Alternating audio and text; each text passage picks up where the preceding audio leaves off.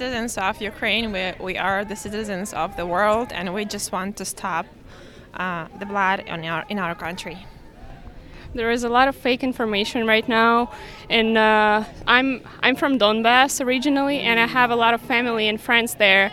And I'm so sorry that people there, they don't have access to the true information. They keep watching this fake news, and I'm trying to prove them that it's real. My mom and my brother, they in Ukraine, and they particularly in Kiev right now, and I'm so worried for them. They have to hide in basement every day, and I contact all my friends who also in Kiev, and they particularly in Kiev, and they cannot leave their city, and everybody just keep hiding in basements and metro stations. And I lived all my student life in Kiev. I know the city. When I see the streets where I used to walk, everywhere where I lived, and right now it's all in ruins, and I don't even know, what did people do to just be killed for no reason? Hello, listeners. What you just heard was the voice of two women from Ukraine demonstrating outside the White House. The Fly spoke with them on Saturday, February 26th. This episode is going to sound very different than our usual interviews. We will be bringing you the voices speaking on the war in Ukraine from two sides of the world. In part one of this episode, we will let the voices of the demonstrators outside the White House speak for themselves. In part two, you will hear from Jill Dougherty, Georgetown professor and former Moscow bureau chief for CNN, who called us in from Moscow on Monday, February 28th. She'll provide some historical context and a view into the situation inside Russia right now. Thanks for tuning in, and without further ado, we're going to dive into part one, a spotlight on the voices of the pro-Ukrainian demonstrators right outside the White House. The first people you will hear are all Ukrainians living in America, urging the U.S. to aid the Ukrainians in their resistance to the invasion.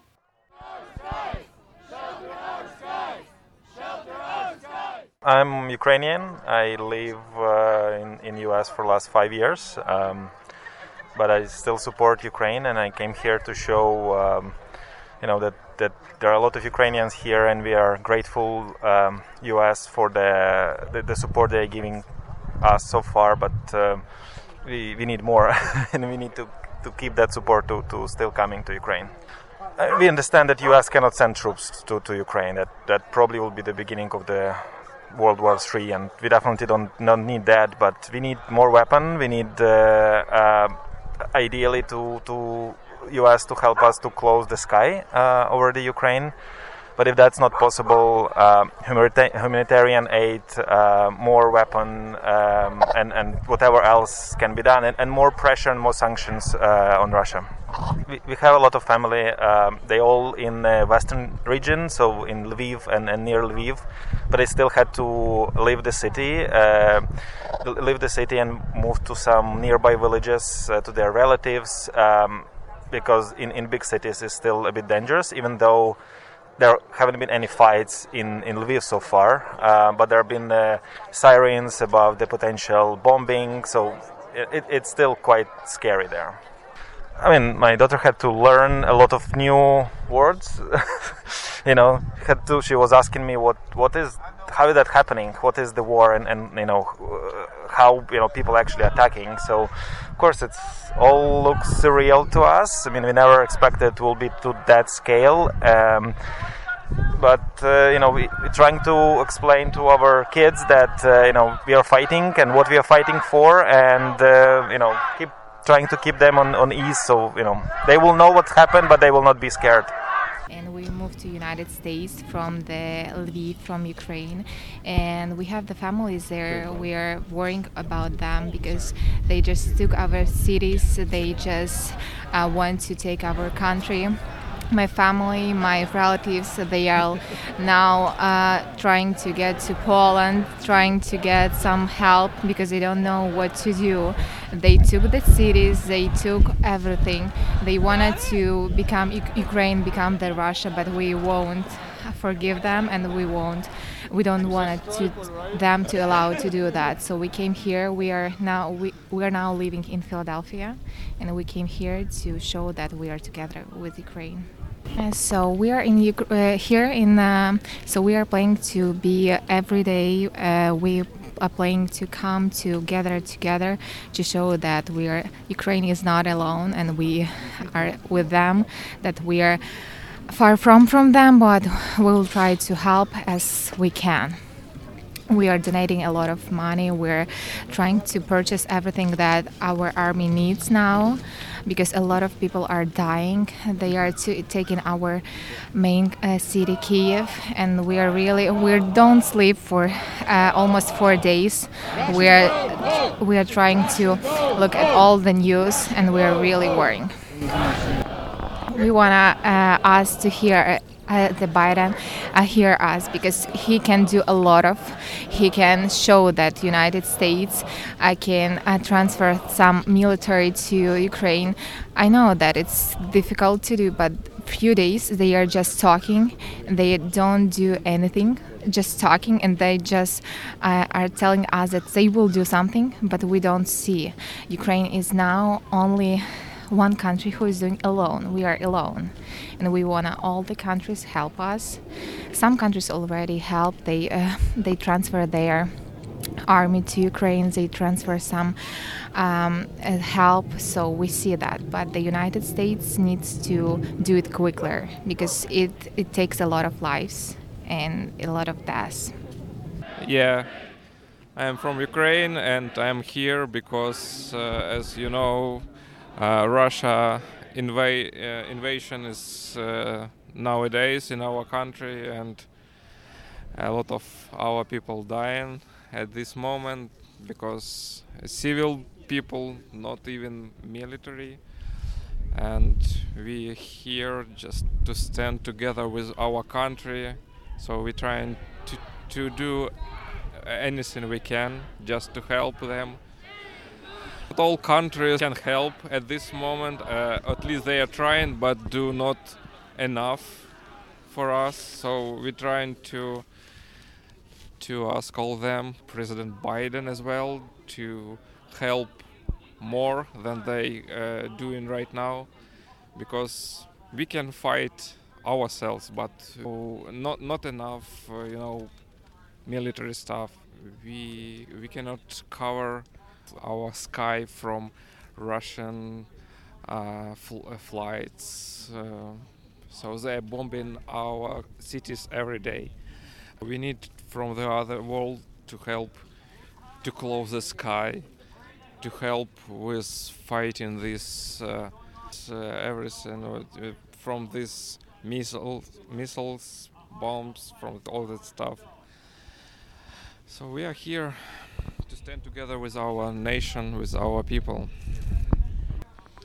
We'll be standing all these days and all tomorrow, and we are planning to come here again whenever we will do it as many times as will be needed. And it's not very cold here because we came from Ohio. It's much colder there. Oh, okay. Yeah. The next people you will hear from are named Larissa, Walter, and Alex. They are all Americans who joined the Ukrainian demonstrators outside the White House. Larissa, what brought you here today? It was a visit to a friend that happened to coincide with the Ukrainian protests that are happening in Washington, D.C. this weekend. So I took my 2 young kids to show them what it's worth fighting for. I would like to see the president activate NATO to start protecting Ukrainian airspace. I would like to see Russia thrown out of SWIFT. And I would like to see the world take stronger actions against Putin in general, because he's been running the show and the rest of the world threw their hands up for years already. My kids are 3rd generation removed from being born in Ukraine. My parents weren't even born in Ukraine.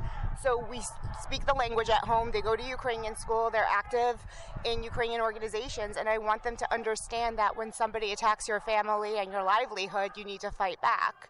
And that right will always prevail, and you can't just sit around and watch the world fall apart without you without being active. They need to have a spine in life. I think we have to stop Putin now, because if we don't stop him now, he'll keep going. He'll go after the other countries. He'll take more. So he has to be stopped, and he has to exit Ukraine. My wife was a Peace Corps volunteer in Ukraine in Lviv for 2 years. So I know her very well, but she's got a lot of friends here as well that are really good people, and they speak very fondly of the Ukrainians. It breaks my heart. It absolutely breaks my heart because of that connection that I do have, and it angers me that someone of Putin's very low character can get away with as much as he's gotten away with. My parents are immigrants from Belgium, so we know what it's. I know what it's like from them. What happens when things like this go bad? You have to stand up to these people now, vigorously. They only understand a very forceful no, regardless of what that embodiment is. We were here last night. We're going to be here tomorrow. Our friends are going to be here. We are not going to stop. This is essential. This is what our alliance with Europe is all about. Now is the time to stand up, unified, the whole country, Europe, the U.S., the rest of the world, now. My name's Alex Polk. I live here. I was a Peace Corps volunteer in Ukraine for 2 years from 2016 to 2018. So this is me trying to show my solidarity, not only for my friends in Ukraine, but the entire country as a whole, because I fell in love with the culture and the beautiful land. And it's really important that we stand here with Ukraine today.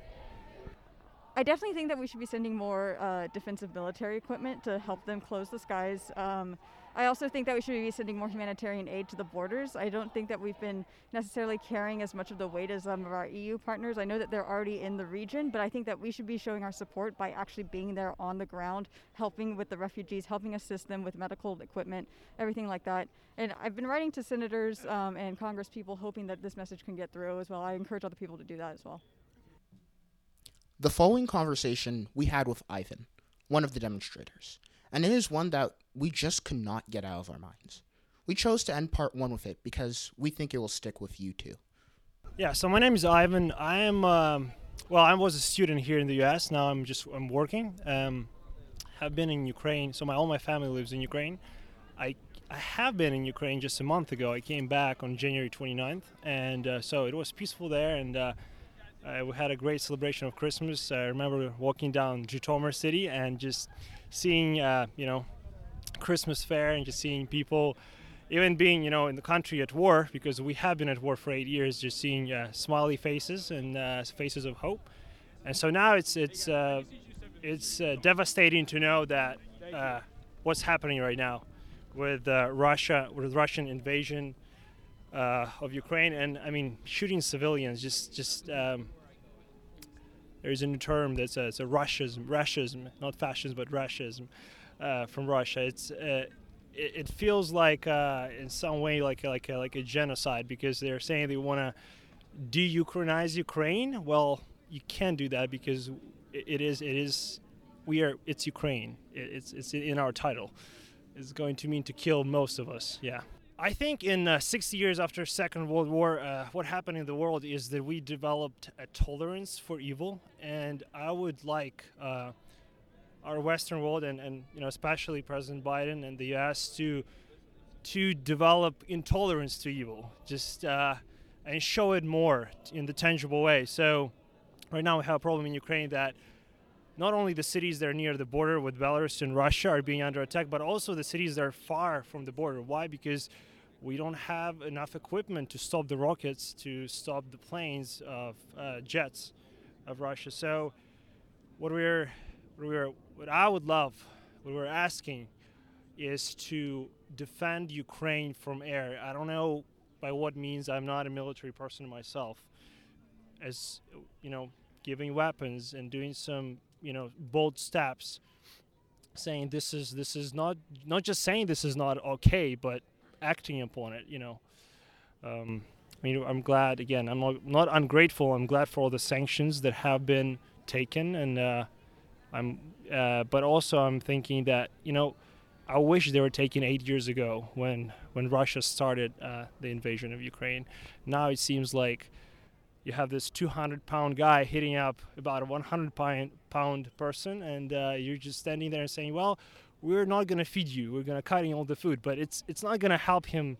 He's not going to stop beating the guy who is much smaller than him. He's going to keep beating him. But I'm very proud of our Ukrainian soldiers that are standing there and fighting. But we're here standing and saying, first of all, we approve whatever U.S. is already doing and Western world is already doing. But we're also saying we have to have more intolerance to evil, and that's okay. That's virtue. That's virtue. That's not a vice. So that's what I'm doing here, and I think most of the people here are also standing for. So we just gave you a sample of the mood in front of the White House, but we were curious about things on the other side of the world in Russia.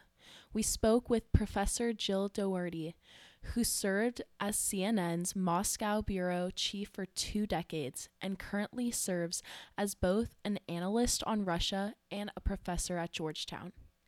Right now, she's in Moscow and has graciously offered her knowledge to the podcast. Professor Dougherty's angle gives crucial context to the situation in Ukraine. Here it is, part 2 of our special report. Let's begin. Welcome to the podcast, Professor Dougherty. How's it going over there in Moscow? Well, as you can imagine, it's not going well. I mean, it's a very, very dire situation. We're actually in a war-like situation in Ukraine. And here in Moscow, I think it's really a pivotal time. It is, for me, it is really a turning point for Russia, because the reaction to what President Putin is doing is going to have an effect on the country economically, socially, and militarily for, I think, a very long time. And are there a lot of demonstrations happening in the city? Is there a lot of unrest? I wouldn't say a lot in the sense that they're not huge numbers, but they're very significant. For example, over the past 4 days, which is since the war started in Ukraine, there have been 6,000 people arrested, detained at these protests. The protests have taken place across Russia. So it's not just in the big cities like Moscow and St. Petersburg. It's actually, at any given time, it's been like 25 cities to 50 cities.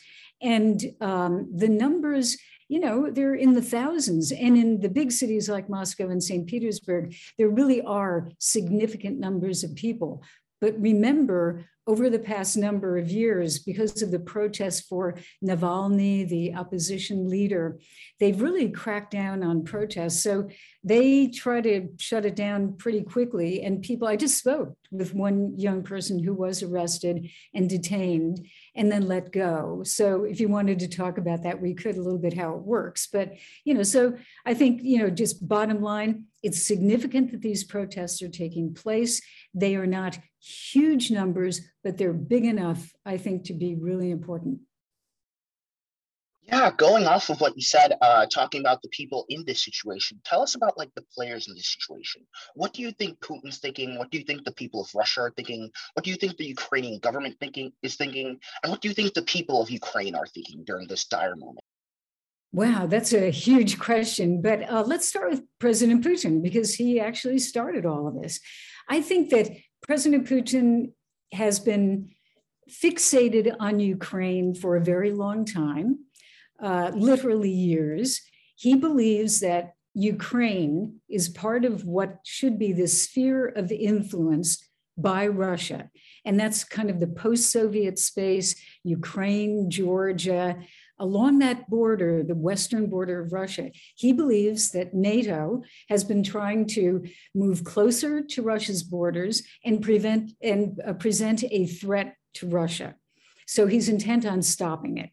And what he decided was to take military action, which is really the most shocking of all. I mean, even, for Russians and for people in Washington who watch Russia, it really was a shock. I mean, everybody could see it coming. The US government was warning that this military action could take place, but everybody kept saying, well, he wouldn't do that, would he? But he did. So Putin I think, was willing to do it at this particular point because he figured, well, the West is occupied. You have President Biden getting out of Afghanistan. You have social unrest in the United States. Europe, he considers weak and really under the influence of the United States. And I think he just decided, if you're going to bring Ukraine back into the fold, might as well do it now. But it is not turning out the way he expected. So that kind of gets us to Ukraine. Ukraine had problems with the eastern part of Ukraine, that breakaway region of the Donbass. And there are two breakaway people's republics that he last week recognized as independent.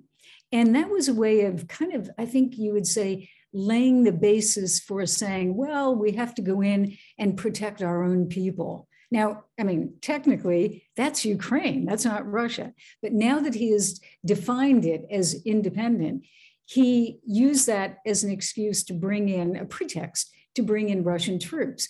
But they're not stopping there. They have literally surrounded the entire country, as we all know, Ukraine.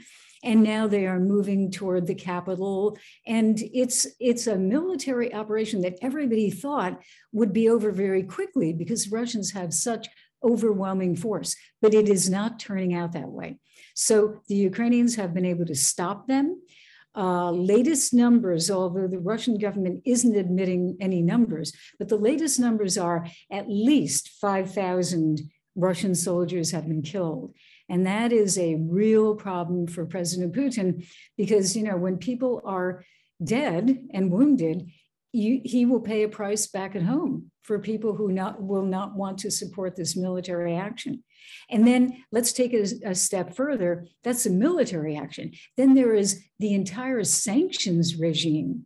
And I think Putin was expecting that, NATO and the West would be divided because after all, Germany has a lot of financial interests and business with Russia, et cetera. It didn't turn out that way either because the West has been actually quite united and they have introduced draconian sanctions that are really, really slamming Russia.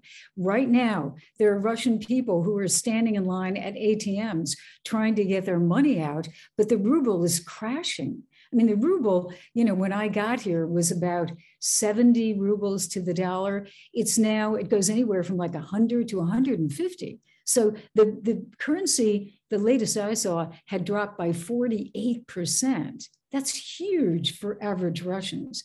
So, I don't think this is just, going to last for a few weeks. This is really going to affect the Russian economy. So all told, it's a very serious situation militarily because nobody knows when Putin or where Putin will stop. And then economically for Russia, it is a giant threat to the economy and to, I think, political stability in Russia. And as an expert on Russian studies, can you give us the historical context for the ongoing invasion in Ukraine? You have to go back, you would have to go back centuries, obviously, because Ukraine was the seat, as we all know, of Slavic culture, early Russia, Kievan Rus. And so you go back to, the Middle Ages for that. And that actually, in this part of the world, as you probably know, history plays an enormous role. So the fact that Kiev was the center of Russian and Slavic culture is a modern issue because now President Putin is actually claiming, there actually wasn't a Ukrainian state. Maybe there was a little bit, which is essentially around Kiev, but the rest of it was kind of added, and he would say, by the Soviet Union, as more and more pieces were pulled together, pieces from Poland and other places. The Ukrainians are saying, no, we are a country. We have existed for hundreds and hundreds of years. We have our own language, our own culture, and we are not Russians. So already you have this gigantic cultural clash between, the Russians who are saying, you're not really a country, and the Ukrainians saying, yes, we are. And that may seem like kind of, history and past history, but it is a very current issue right now. People are speaking Ukrainian in those regions. People are proud to speak Ukrainian, even if they can speak Russian. And you have, I think, real divisions, cultural divisions that are opening up. So history is very important. Adding on to the question about the historical context of this, we want to hear your take about the common theory that this is an attempt by Putin to reestablish Russia as a world power. Do you think that idea is credible, or do you think it needs more working out? No, I think that's really probably a good way of thumbnailing it. There's no question that he wants to have Russia as a great power. He figures that Russia always was, even under the czars, was a great power, and it deserves to be again. He does not necessarily want to reconstitute the Soviet Union. I mean, I know that phrase is used, but I would say he does want to reassert the influence that Russia has in all of those countries that used to be part of the Soviet Union or were under Soviet influence. He wants Russia to be the primary influence in those areas. And that sometimes could mean, politically, economically, even militarily. Excuse me. Been working nights, so my voice is not the best. But so he wants to reassert that power. And when he does that, it bumps up against NATO. And remember, if you go back to the early 90s, like after the Soviet Union collapsed, there was the idea that maybe even Russia could eventually become part of NATO. That seems so long ago and so impossible right now, but there was kind of that idea. But what happened was there was no real overarching security agreement for Europe after the Cold War. And Putin feels that Russia was on its knees and really denigrated by the West, treated as not equal and very weak. And so now, as he has been able, at least until now, to rebuild Russia, rebuild the army, improve its economy, he figures that he can stand up to the West. And I think that his idea is the West rubbed our noses in it, for so long. And now we're going to show them what we can do. We can do pretty much whatever we want to do. And I think that's kind of the mentality. It is both this kind of imperial idea, but it's also very visceral. I mean, just think of the things that he said, the words that he's used over the past few days. I mean, the latest one, he's calling the West and NATO the empire of lies. So it's very emotional and very personal. And I think it really is emotional and personal for Putin. And zooming in on the West, what is your take on the US's current policy towards the Russian invasion? Do you think that the United States should do more to punish Putin for an unwarranted attack on a sovereign state? And is there even anything, in your opinion, that could dissuade Putin from continuing to invade Ukraine? Well, sanctions, a lot of people think sanctions aren't that important. And why don't we do something militarily? There's some people who would actually argue that, the US should send troops.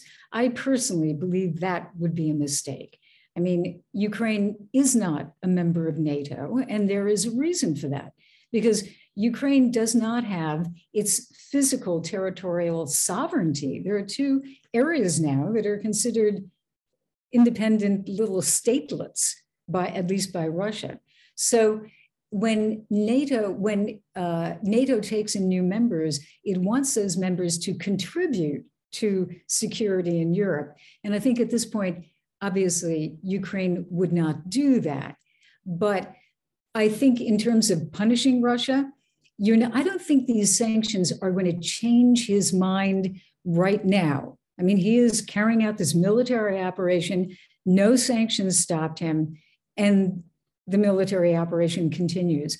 But it is these sanctions from Europe and the United States affecting the central bank, affecting the Nord Stream 2 gas pipeline, et cetera. These are really serious sanctions. There's never been anything like this before. And I can tell you, I've been talking with Russians just today about just average Russians. What are you thinking? How is this affecting you? They are really scared because they don't know what is next. The economy is in very serious trouble because of this. So I think the sanctions at this point are to punish him for what he is doing. Now, will that stop him? Will he stop the military action? At this point, I don't think so. It doesn't look as if he's going to do that. But over time, this can really take a toll on Russia as a whole. So what I think is going to be our final question is a question about escalation and the future implications of this. We spoke to demonstrators in front of the White House on Saturday, and since then, Putin has made nuclear threats. What is the likelihood of a nuclear strike coming from Russia? And what does this invasion mean for the overall security of the international system as a whole? That is a really great question. It's a very serious question. I mean, what President Putin did was he put the nuclear forces, all of the deterrent forces, on an extra high alert. Now, in a way, that doesn't really change too much because they already are on hair trigger alert, at least the nuclear weapons are. But by doing that, it is really a sign. I think he's signaling to the West in a very dangerous fashion that, you try to stop me, and remember, I've got nuclear weapons, and remember what I can do with nuclear weapons. I do not believe, however, that President Putin wants a nuclear war. It would be insanity. It would be insanity. And I really, obviously, the United States doesn't want that either. And so when the United States answered Putin's action, they didn't up his ante. They just said, oh, he's manufacturing a crisis. Our forces will continue as they are. So that was good, kind of keeps it at what it is.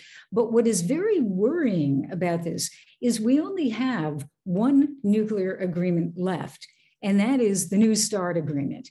And remember, the New START agreement was set to expire just at the moment that Joe Biden became president. And so very quickly, the Biden administration and the Putin administration, it was good at that point that they sat down and they extended immediately. They extended New START for another 5 years, but that's going to go really fast. So what I would really watch for, and what I'm worried about, is if Russia says, we no longer want to talk about that security situation with New START, we're breaking off talks. I don't know that they're going to do that, but if they stop the security discussions with the United States, that would be very worrying because all of the other nuclear agreements are dead.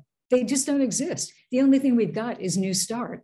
And at the same time, we have more and more sophisticated nuclear and non-nuclear conventional weapons, hypersonic missiles and all sorts of things that are coming online. And Putin is very happy to talk about those as a threat to the United States and to NATO. So we're in very difficult and very dangerous territory with this. Well, thank you so much, Professor Dougherty, for speaking with us today. I know that you're extremely busy, and we wish you the best of luck in Moscow. Thank you so much. And I'm really glad you're following this because I will tell you, in my history, which really goes back, I was an exchange student in St. Petersburg, then Leningrad, many years ago. And all this is really, really, personal to me too, because I hate to see young Russians being affected by this. But this, in my lifetime, I think is one of the biggest turning points ever. I mean, the fall of the Soviet Union in 91 was huge, and the Berlin Wall, was huge. But this is a turning point. And what kind of Russia we're going to see after this, I honestly don't know. Thanks for listening. Sadly, this episode, just like the current situation, comes without easy answers or quick resolutions. For now, all we can do is leave you with the sounds of the protesters.